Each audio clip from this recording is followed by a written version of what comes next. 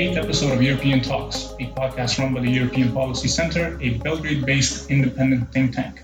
My name is Dusan Kjevovic, and I will be your host today. Today, we are joined by His Excellency, Mr. Kimmo Lahti-Virta, Ambassador of Finland to Serbia. Your Excellency, welcome to the podcast. Thank you very much. Given the fact you've been in Beijing for 4 years, I kind of figured you'd have something to say about the current economic war between, war, quote unquote, let's call it that. Competition between the US and China. Yeah. And how do you see that playing out in 5G, especially with Huawei, and just your general comment on AI? Yeah, we can start with that. Sure. No, I think 5G is certainly one of those areas where this great power competition between the US and China is potentially affect also European countries. And here I don't mean just EU, but other European countries as well as other countries in the world. And that's obviously something that can have great ramifications. And for the EU, at least, I think it's very important that during the last spring, EU Commission gave a recommendation about how to proceed with this issue regarding 5G networks and their security.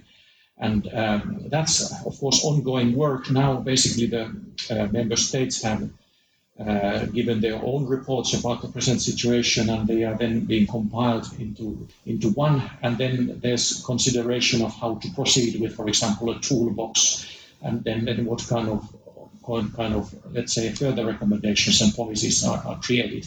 But I think this is very important also for other than EU countries, because at this stage, I think it's very important that countries don't make hasty decisions and don't make decisions that would affect their chances later on of let's say, choosing in what kind of system they will have.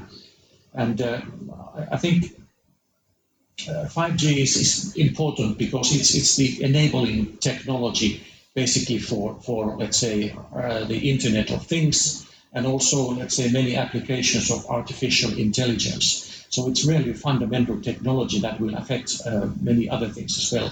And of course, there's this great power competition also regarding the development of AI. And that's something that we Europeans should stick together as well. And I know that Finland and other European countries are quite advanced, for example, in developing the ethical standards for artificial intelligence. So that's really fundamental work for the future in many ways.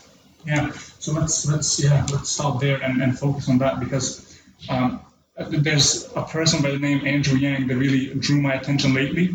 He's a presidential candidate in America, a Democrat, who's basically running on that platform, basically saying, look, automation and AI will take over in the next 5 to 10 years. A lot of people will stay without work, and we need to do something about that. And he's running on a platform.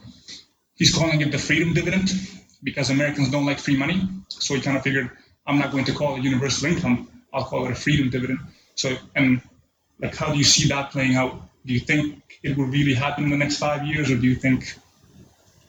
Well, it's really a difficult question to answer, and certainly I'm not that kind of, let's say, experts that could, with any confidence, say whether that's going to be true or not. But certainly I agree that is the trend that we should watch for. And there's also a very interesting book written by Martin Ford a couple of years ago, The Rise of the Robots. And here it's not science fiction. It's very, very well researched, let's say, writing, and also the main emphasis there is the risk of mass unemployment caused by automation and artificial intelligence. So that is something that I think people should read also to see what kind of direction we might be going into. It's not, of course, certain that all of that will happen, but it's a distinct possibility anyway. Yeah, it certainly is. That's one of the reasons why I was interested in the topic. Wasn't because I'm particularly well versed in computers or anything like that. It was the rising inequality, the fact that as technology progresses and as we enter that stage, you need highly educated, skilled workers. And it's the bottom tier that will suffer the most, and they're already suffering as it is. So that's true, but I think with let's say, more and more developed algorithms and this sort of artificial intelligence, also the white collar, let's say, people are in danger. For example, already now we have, let's say, this sort of algorithm answering into phone in banks, these chat channels. And also, I think, for example, diagnostics for doctors is something that artificial intelligence is doing.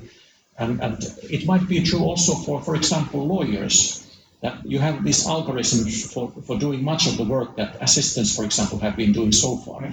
So what started with blue-collar professions is spreading into white-collar professions. So this really can have a profound, let's say, influence on what people actually can do for living, and what sort of things might be taken over by machines.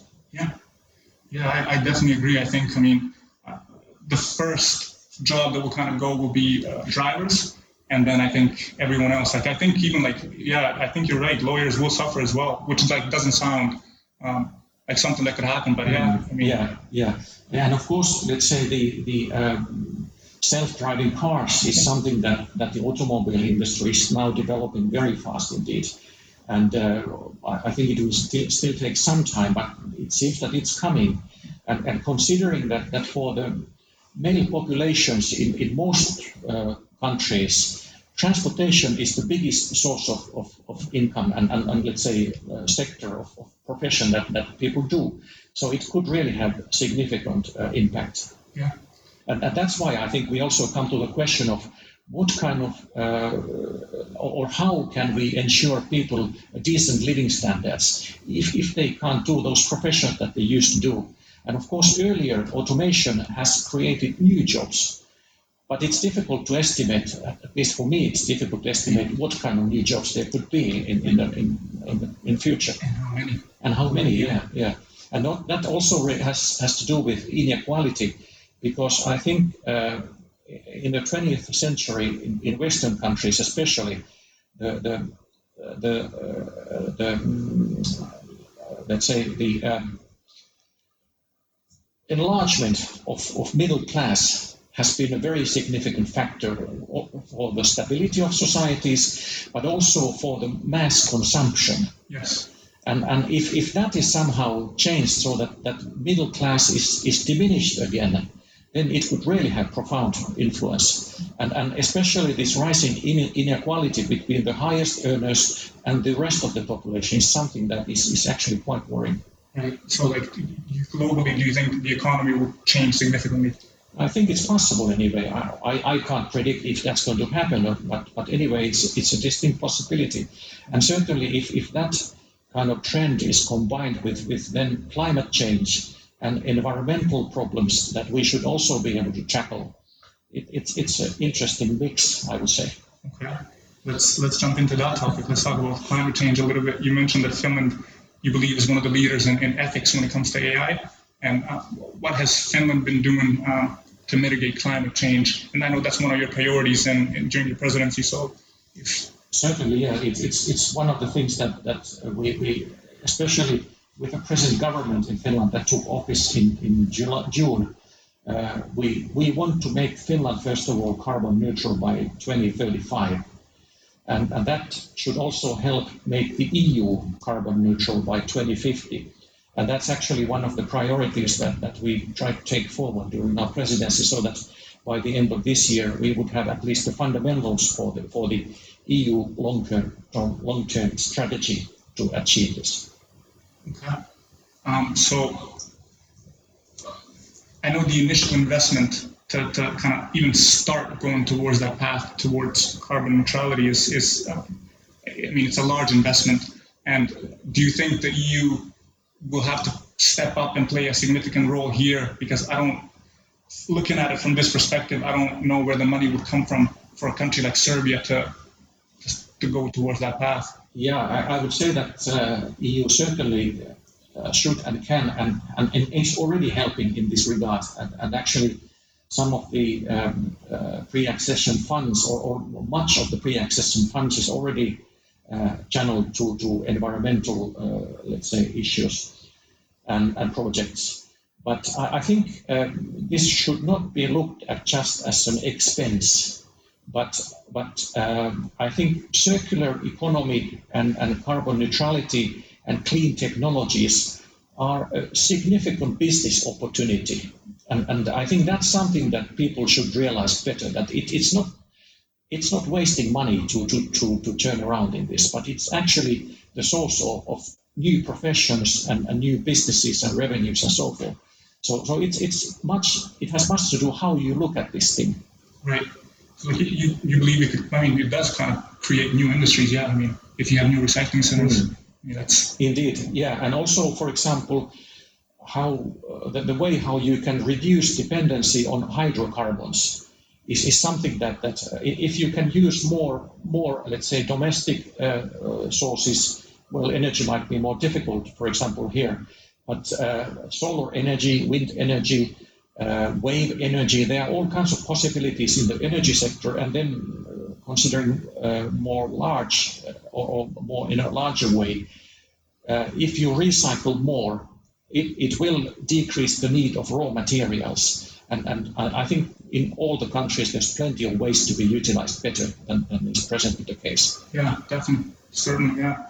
Let's tie into Finland's presidency with Serbia. I mean, the Romanian presidency of the European Union Council was a period of, let's say, limited attention towards Western Balkans, and I think there's a sense that we missed an opportunity, given that there were like 3 consecutive presidencies from this region.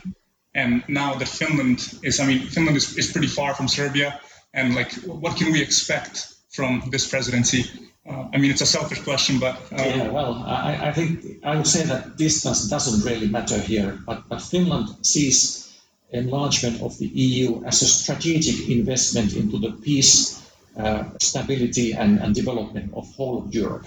So we see it as a strategic priority, and which we will take forward seriously. Also now during our presidency, and we don't have any numeric targets what to achieve, but you can rest assured that we will do our very best to achieve concrete results, because we certainly see it very important that all the Western Balkans countries continue to have a realistic EU perspective. I think it's fundamental, really. Yeah, I mean, in a sense, for us at least, like we're the missing piece of the EU. We're kind of like, we're there, we're part of Europe, but we just need to be the final puzzle, a piece of the puzzle. Indeed, considering that all the, let's say, countries around Serbia and Montenegro and North Macedonia and other countries of Western Balkans are already in the EU. So really, it's not a question of enlargement, but completing the union in a way. Right. I think it's a good way to look at it. Yeah. And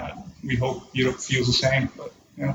Yeah, well, I think certainly what's important is that in the EU member states, there must be support for the enlargement. And our politicians and officials must have some material on how to sell enlargement to also those people who might be skeptical. And that's why it's also very important that the applicant countries do their homework and do the reforms like concerning rule of law, free media, and then autonomous and independent courts, so that the rule of law and these basic values that we see as fundamental for EU are fulfilled also here, because that way I think people can better see what kind of contribution also the applicant countries can bring to the EU. Right. So that's certainly an area that we struggled with, a rule of law, and I know that's one of your priorities as well during the presidency. And the conditionality can be a bit tricky because then people have a sense that EU is pushing us to do things that we don't wish to do. But in reality, citizens will benefit from a strong rule of law. So it's really up to the politicians to step up and do something. So how do you see that? It's like, can the EU push us more there, or is it a thin line? Well, I think the role of the EU is to point out the things where more efforts are needed. And that's what it is basically doing in these yearly reports and interim reports. So that's the thing that the EU can do. And it can also give financial and technical support to fulfill the requirements and change the legislation and improve the implementation. But in the end, it is really the politicians of the applicant countries who must make a strategic choice, whether to really embark on these reforms or not. And so far, I think both sides have expressed resolute commitment to be on the road towards the EU. And this is, I think, significant that both parties have actually expressed willingness for enlargement. And it, of course, means that both parties need to fulfill their part. Right.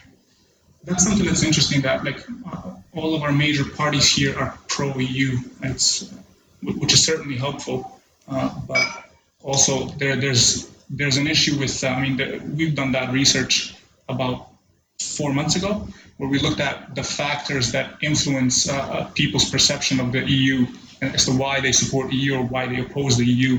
And believe it or not, it was like people 60 and above were the biggest supporters for membership. And be like, that's interesting. Yeah, it took us like a little while to be like, oh, I was like, okay, our president, Vučić, he supports the EU path. Older people vote for him. So it's kind of like, then we finally figured out the link. But it's like young people it was literally like 33% opposed, 33% were undecided, and 33% supported. So it's like they don't know what to do. Yeah. It's a confusing time. Yeah, and of course I can understand that because the process has already taken quite some time. Yes. And there's no certainty really when it will end. So it can be frustrating, and I just hope that more progress could be made and quicker, because I think it's very important, especially for youngsters, that they have a realistic perspective of the EU membership, so that they don't, for example, move to other countries, because I think brain drain is certainly a problem also here. Huge. I mean, I always joke, I don't have a single friend who doesn't want to leave or who wants to stay. And that's also for other countries in the Western Balkans, so that if people don't see realistic prospects of doing well here, of course they want to see other alternatives. Yes, it makes sense. And it's mostly Europe. Other European countries, an increasing number has been going to China, actually. Okay. Yeah. That's interesting. Yeah. But also, of course, the EU is not a paradise. There are a lot of things that need to be done better also there. And therefore, I think also, as we have seen in the criticism towards the EU, people sometimes feel alienated, that Brussels is far away and not enough things are happening in concrete terms in their own countries to improve their lives. And especially after the financial crisis of 2008, it's very understandable that people feel frustrated and they want to see a better future than seemed possible after that. Right. So that's something, it's like, I was born in Canada and I spent a good chunk of my life there. And like most Canadian academics kind of, I shouldn't say laugh, but it's like they take the EU lightly, precisely because of that. What you touched on there is like, well, how are you going to cooperate and coordinate from Brussels to explain that to someone in Serbia in a village of 5,000 people? It's like, it's very difficult and the bureaucracy is very complicated. So that's one of the main reasons why North American academics kind of look at the whole thing and go. Yeah, indeed. Yeah, and it is difficult to explain the structure of the EU, even to officials in EU countries. Right. It takes time to get familiar with the system and what kind of, let's say, institutions there are actually, because there are quite a few. Right. And do you think the EU, looking at it from an economic standpoint, needs to be a united bloc in order to compete with likes of US and China? Well, it really is a difficult question, because clearly there's no will to proceed on the way towards federalism. Yeah. Like the US would be a federal state, or is a federal state, but there's no will to go that way. So I think we need to find other ways of improving the unity of the EU and improve its decision-making capabilities so that it could react quicker and in better way to the various situations that world situation brings. Right. And also, of course, I think what is really functioning well actually is the single market. And that's something that needs to be safeguarded, obviously, because that really is the key for many of the success stories in the EU. Right. So economy first, and then like values and everything will kind of fall into place. Well, I would say that perhaps values first, but of course economy is equally important. That people really must see that the EU membership actually brings benefits to also their private lives. But here I think also one should look at what's happening, for example, for the infrastructure in many of the newer member states. And it's quite significant what the EU has been able to do. Right. So that's another interesting aspect of actually the Ministry for European Integration has done that research, and for the first time since they've been doing that research, Serbian citizens recognize that the EU is the biggest donor here. That's right. And in the past, it's always been like Russia. Yeah. It's like they've been giving us airplanes. That's true. I mean, military airplanes, but it's like economic cooperation has been slim. So I think it's a positive step now that people recognize, and I think EU has kind of figured that out recently, that they need to let people know, and they're investing more into marketing strategies, like with billboards, like we financed this road. It's so people know. That's right, and I think that's also important in that kind of strategic communication is that it's done both by the EU and the government here, because only that way people can get a realistic understanding about what the EU is about and what is let's say the state of mind of the government, what direction they really want to go to. Yeah, thank you for doing this. Right. Yeah.